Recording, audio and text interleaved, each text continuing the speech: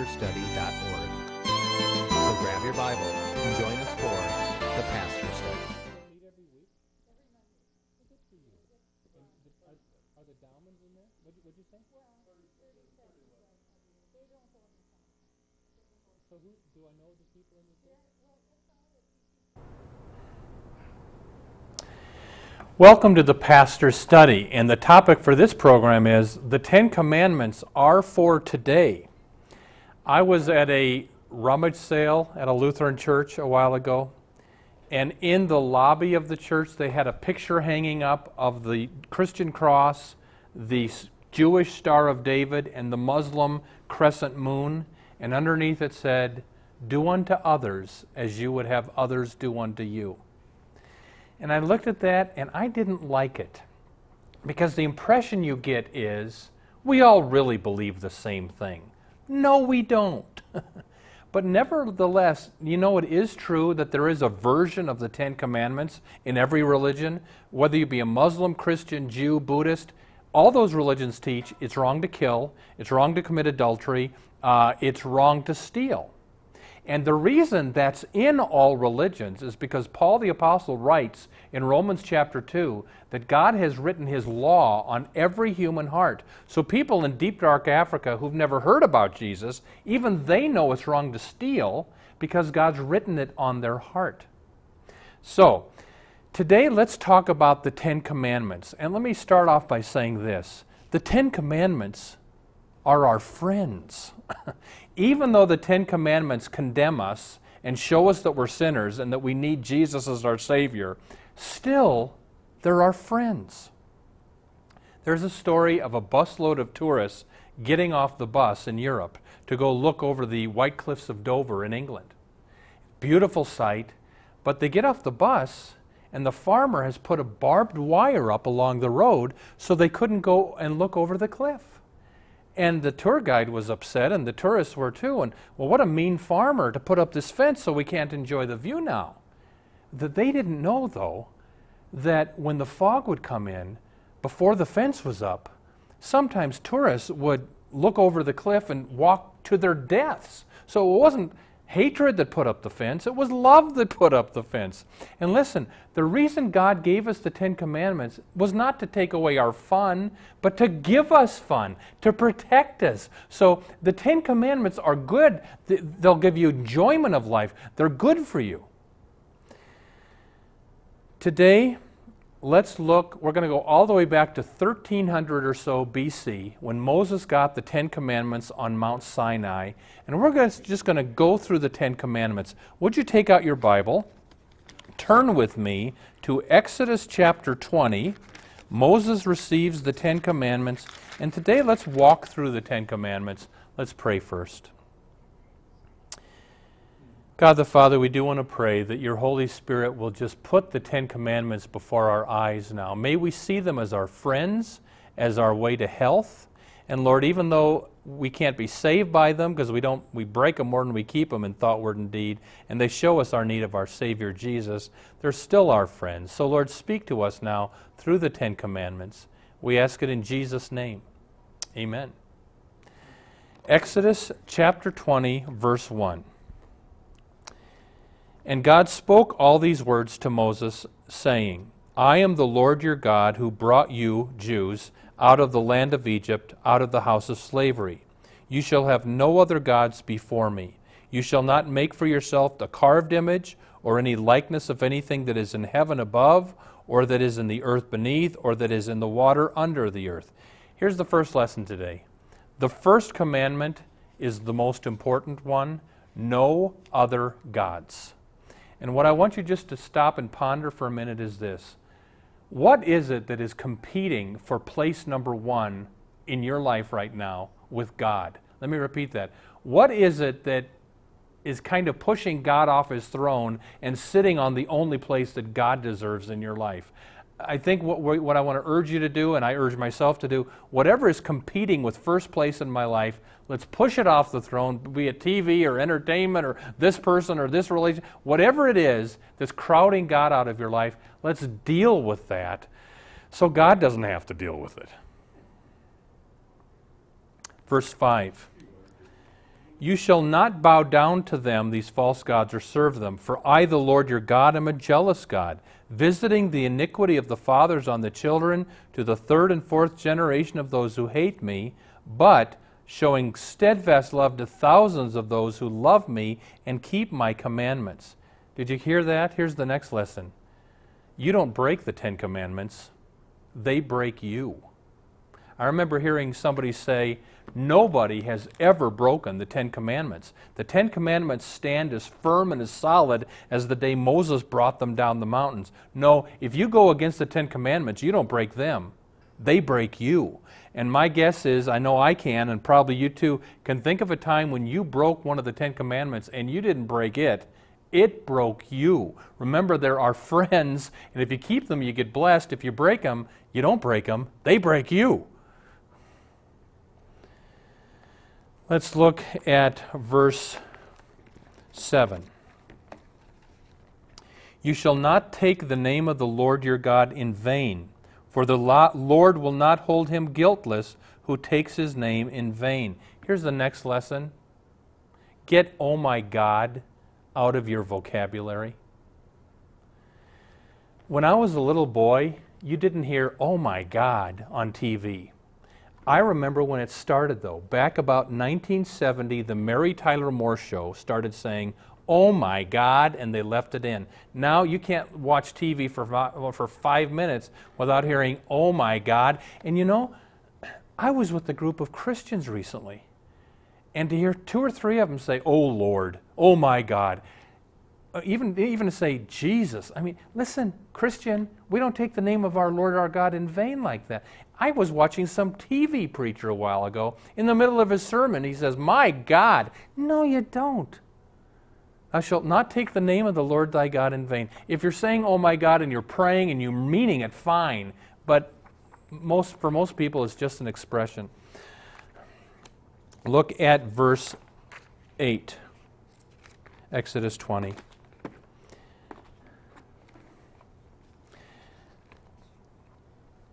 Remember the Sabbath day and keep it holy.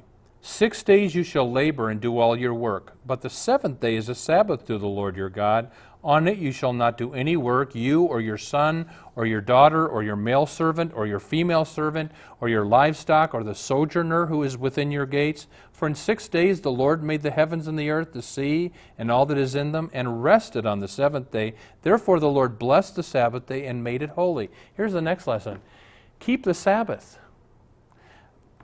The Sabbath is a wonderful gift from God. God says, 1 day a week, I don't want you to work. I want you to enjoy me, see me as your greatest treasure, enjoy me, your family, take a day off, and seek me, enjoy me, and do what I put you on the planet to do. Glorify the Lord. But you see, it takes crazy workaholic Americans to say, you mean I can't work every single day of the week? And the Bible would say, why would you want to? Take a break, enjoy life. And it's because we've gotten away from the Sabbath that America's kind of a mess. Way back in 1981, I moved to Minneapolis. Back in 1981, if you drove by the shopping malls, they were empty. Now everything's open on Sunday. America has one of the highest divorce rates in the world. We have the 3rd highest divorce rate in the world. We have lots of nervous breakdowns. We have lots of alcoholism, broken families, etc., etc. Why? One reason is we don't keep the Sabbath. We hurt our health when we don't keep the Sabbath.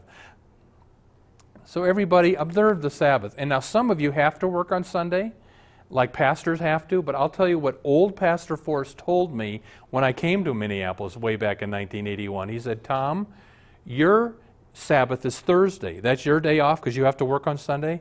But on Thursday, I don't want to see your foot in the parking lot of this church. You stay away and you just rest on your Sabbath. That'll make you healthy. Look at verse 12. Honor your father and your mother, that your days may be long in the land that the Lord your God gives you. Here's the next lesson. Obedient children live longer. Now, there are exceptions to every rule. There are some wonderful children who die early, and there are some spoiled brats who live to 95. But the fourth commandment here is the general principle that is overwhelmingly true. If you obey your parents, you live longer, which simply means if your parents tell you not to do drugs and alcohol and you don't, you'll live longer. If your parents tell you not to have sex before you're married and you agree, then you don't end up with herpes or gonorrhea or AIDS. So generally, again there are exceptions, but generally, people that obey their parents live longer. Look at verse 13. You shall not kill. Killing is all over our American culture. We have one of the highest abortion rates on the planet. We kill every fourth baby in the United States. And I'm surprised God hasn't judged us more than He's already judged us. And now, in Washington State and Oregon, you can have, if you're an old person and you have a debilitating disease, a terminal disease, you can have the doctor kill you. It's called physician-assisted suicide. I saw a funny but not so funny cartoon in the newspaper. Here's a nurse stepping into the waiting room with a bunch of old people, and she says, "The doctor will kill you now."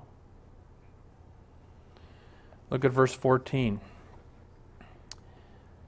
You shall not commit adultery. Adultery is all over our American culture.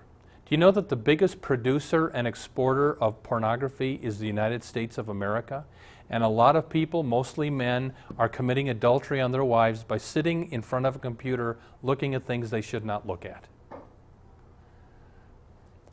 Exodus 20:15, next commandment, you shall not steal. Let me ask you something. Christian, are you 100% honest on your taxes? The Bible says pay your taxes. Render to Caesar, unto Caesar what is due Caesar. Do you do that, or do you cheat on your taxes? And even worse, do you steal from God? Listen to this from Malachi chapter 3. Will man rob God? Yet you are robbing me. But you say, how have we robbed you, Lord? In your tithes and offerings. You are cursed with a curse. You are robbing me, the whole nation of you, talking to the Jews back then. Bring the full tithe into the storehouse, that there may be food in my house, and thereby put me to the test, says the Lord, if I do not open the windows of heaven for you and pour down for you a blessing until there is no more need. I will rebuke the devourer for you, so it will not destroy the fruits of your soil, etc. So Christians, do you tithe? Does 10% of your money go to the Lord? If not, according to Malachi chapter 3, you're stealing from God. Verse 16, you shall not bear false witness against your neighbor. In other words, don't lie. It is so easy when we're talking about a dispute for us to just twist the truth a little bit to make ourselves look better. And I want to encourage you to do what I do kind of regularly. Often in the morning I will pray, God, control my tongue today. Please, God, help me control my tongue. May I speak truth and not twist things. Exodus 20:17, last commandment. You shall not covet. That means strongly desire. You shall not covet your neighbor's house. You shall not covet his wife, nor his male servant, nor his female servant, his ox, donkey, or anything that is your neighbor's. Coveting means it's like, I can't live unless I get a nice car like my friend has. And coveting is killing teenage girls. I can't live unless I look like that model in 17 magazine. And the problem with coveting is you get so worked up in what everybody else has, you forget all the wonderful things God has given you. And you waste your life coveting. All right, quickly, those were the 10 Commandments. Now, again, the 10 Commandments don't save you. Actually, the 10 Commandments damn you because they show you how in thought, word, and deed you've sinned against God by breaking those commandments. You need Jesus. You need the Savior. So the purpose of the 10 Commandments is to show you your sin so that you run to Jesus for salvation. Nevertheless, the 10 Commandments are your friends. Keep them and you'll be much more blessed in life. Break them and no, you don't break them. They'll break you. Now, let me just close by telling you what I thought of. My dad was a Catholic, and he went to church every Sunday. But growing up in my house, my dad kept boxes of pornography in the garage. I found that stuff when I was 10 years old. Talk about how to mess up your kids. Well, I think my brother found it too. Anyway, when I was 18 years old, my dad was told, "You have a brain tumor, you won't live for a year." And immediately, all the pornography was out of the house. And Dad lived a little over a year. But I think my dad saw a connection between his pornography and his brain tumor. and here's my final point to you. The 10 Commandments are your friends. The most important one is to don't let any other gods in your life. Make sure God, the Father, Son, and Holy Spirit is number one in your life. And pornography, alcohol, entertainment, hobbies, sports, whatever you're letting be number one in your life, push it off the throne so God doesn't have to do something drastic to you to get your attention that He needs to be God and nothing else in your life. I want to close by asking you to do something this week. Would you do one of these three things? Let me put them on the screen. Here we go. Number one, would you do this for 7 mornings? Next 7 mornings, pray, God, control my tongue today. Or would you do number 2? Next time you're tempted to be jealous or covet what somebody else has, stop then and say, God, thank you you've given that to that person, but thank you for giving me, and then fill in the blank. Or would you do number 3? If you are not tithing, if you're not giving 10% of your money to the work of the Lord, start doing it and see if God, Malachi 3, doesn't open the windows of heaven and pour out a blessing. Those are the 10 Commandments. I encourage you to pray in the morning for your tongue. Start giving 10% to the Lord. And number 3, when you're tempted to be jealous, thank God for something. Amen.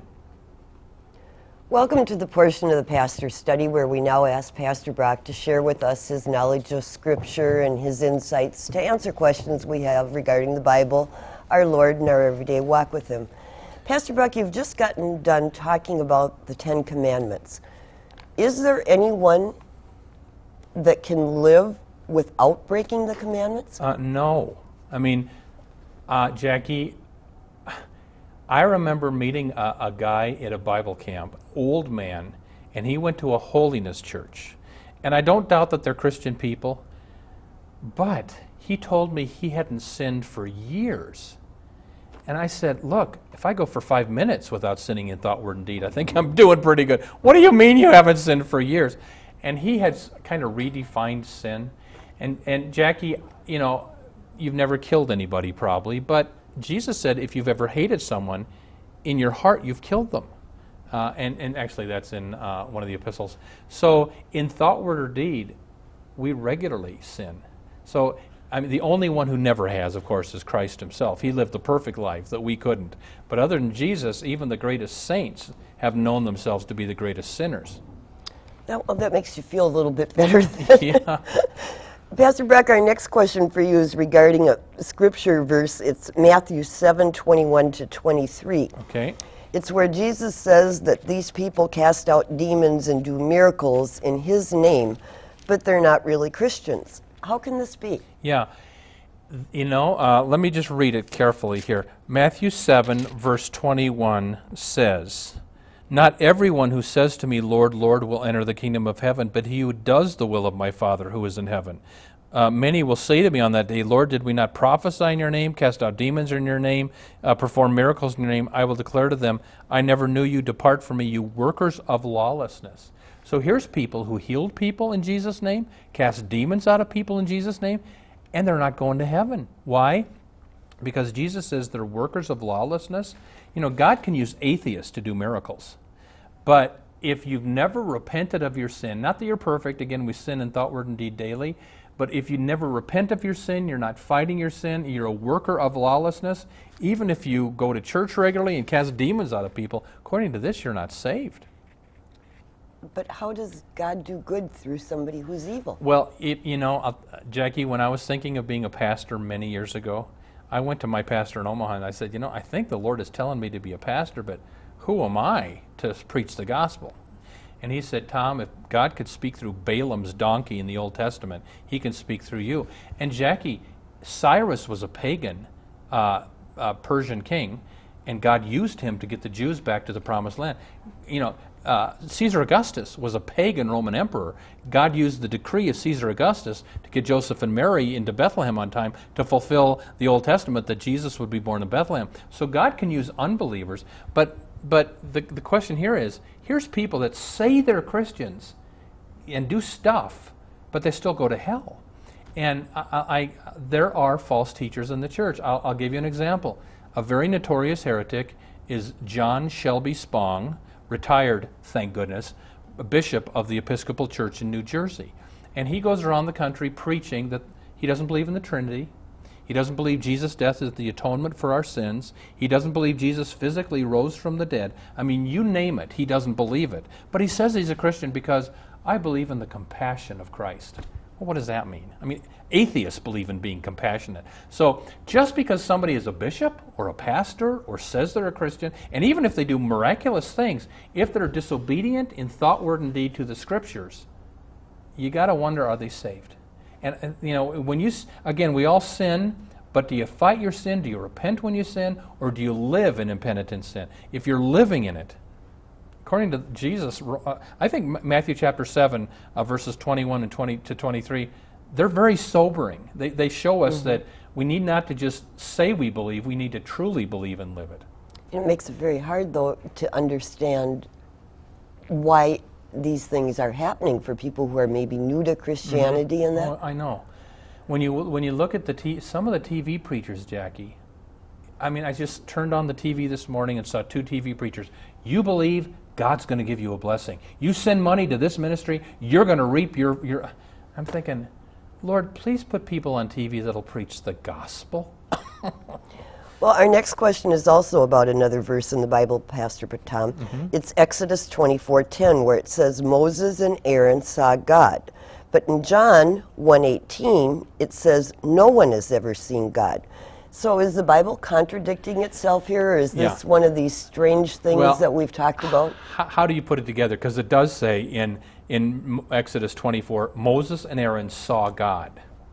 But then it says in John chapter 1, no one has ever seen God. So what's going on here? I think there's kind of an easy way to reconcile this one. What John chapter 1 means, no one has seen God in his fullness. They've gotten glimpses of God. But even in Exodus, if you remember, God says later in chapter 33, God appears again to Moses, and God says, Moses, I'll show you my back, but no one can see my face and live. So even in Exodus, it's admitting there's a sense in which you can see God, and there's another sense in which you cannot see God if you want to live. So I think that's the way to put it together. Well, and you have people who say they've seen Jesus, and Jesus is God, right? Yes. So, I mean, are those people just a vision of things to come? Or? Yeah, you know, there are people. I had a lady tell me that she actually had Jesus appear to her in her bedroom. And was that real or not? I don't know. But let's say it was. But she did not see Jesus in his fullness. It would have been a vision of him. We won't see Jesus in his fullness until the second coming. Okay. Yeah. Another section of Scripture that's got people confused is in Mark 2:18, and it's when Jesus. What does Jesus mean about not putting new wine into old wineskins? Yep. This is Mark chapter 2, and let me just read this.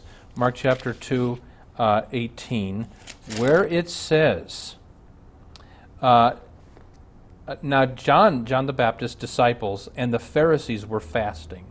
And people came and said to Jesus, why do John the Baptist's disciples and the disciples of the Pharisees fast? Your disciples don't fast. And no one puts new, and then Jesus answers this, no one puts new wine into old wineskins. If he does, the wine will burst the skins, and the wine is destroyed, and so are the skins. New wine is for fresh wineskins. I didn't know this, but you know, if you put new wine into new wine into old wineskins, it bursts them. So you have to put new wine into new wineskins. And the Pharisees are trying to say, and these people are saying, why don't you do everything just like John the Baptist did? Why don't you do everything just like the Pharisees? And Jesus says, Something new is happening with my visit to this planet. You can't force me into the mold of John the Baptist. You can't force me into the mold of the Pharisees. I'm doing something new. That's what he meant by the wineskin stuff. And I think the lesson for our lives is, Jackie, it's not a sin to sing a song that's not 500 years old. I love contemporary Christian worship. I love the old hymns too. I like them both. But if you remember, many years ago when we had the contemporary service at our church, it was World War III because those aren't Lutheran hymns. Well, so? Nothing's wrong with doing something new in the church. It is wrong if what you do new is unbiblical. But, we need to be careful what we get upset about and let God do new things. Well, was Jesus teaching and using this as an example? I mean, Jesus told parables Yes. where there was contradictions and Yeah, things. yeah. Is this considered in that same It's category? kind of a parable. You don't put old wine into new wineskins or they'll burst. So you need to put new wine into new wineskins. His point being, let God do something new. We don't, the famous last words of the church, we never did it that way before. That's the sign of a dying church. Yeah. Okay, so it is a teaching tool that Yeah. he was using at the It's a time. metaphor, All if right. you will. Mhm. Okay. Someone I know was told by her pastor that she couldn't take communion because she's living with her boyfriend. But doesn't the Bible tell us to judge not lest we be judged?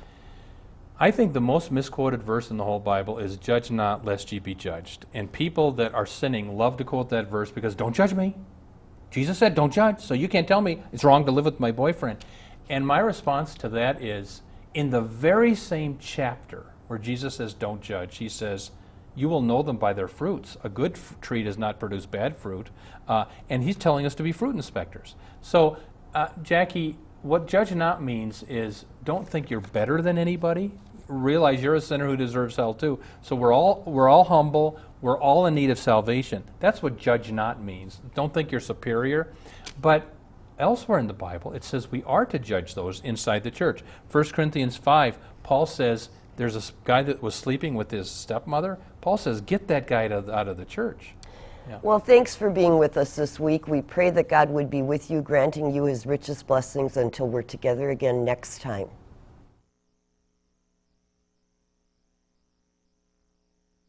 Thank you for tuning into the Pastor's Study. We ask, would you pray for our ministry as we seek to spread the good news of salvation through Jesus Christ? And would you pray about supporting this ministry?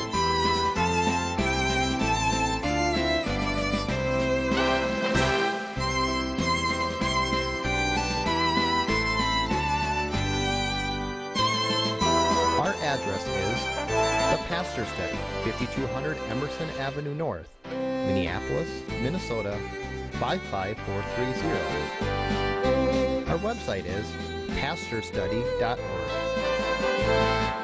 And our phone number is 763-260-4484.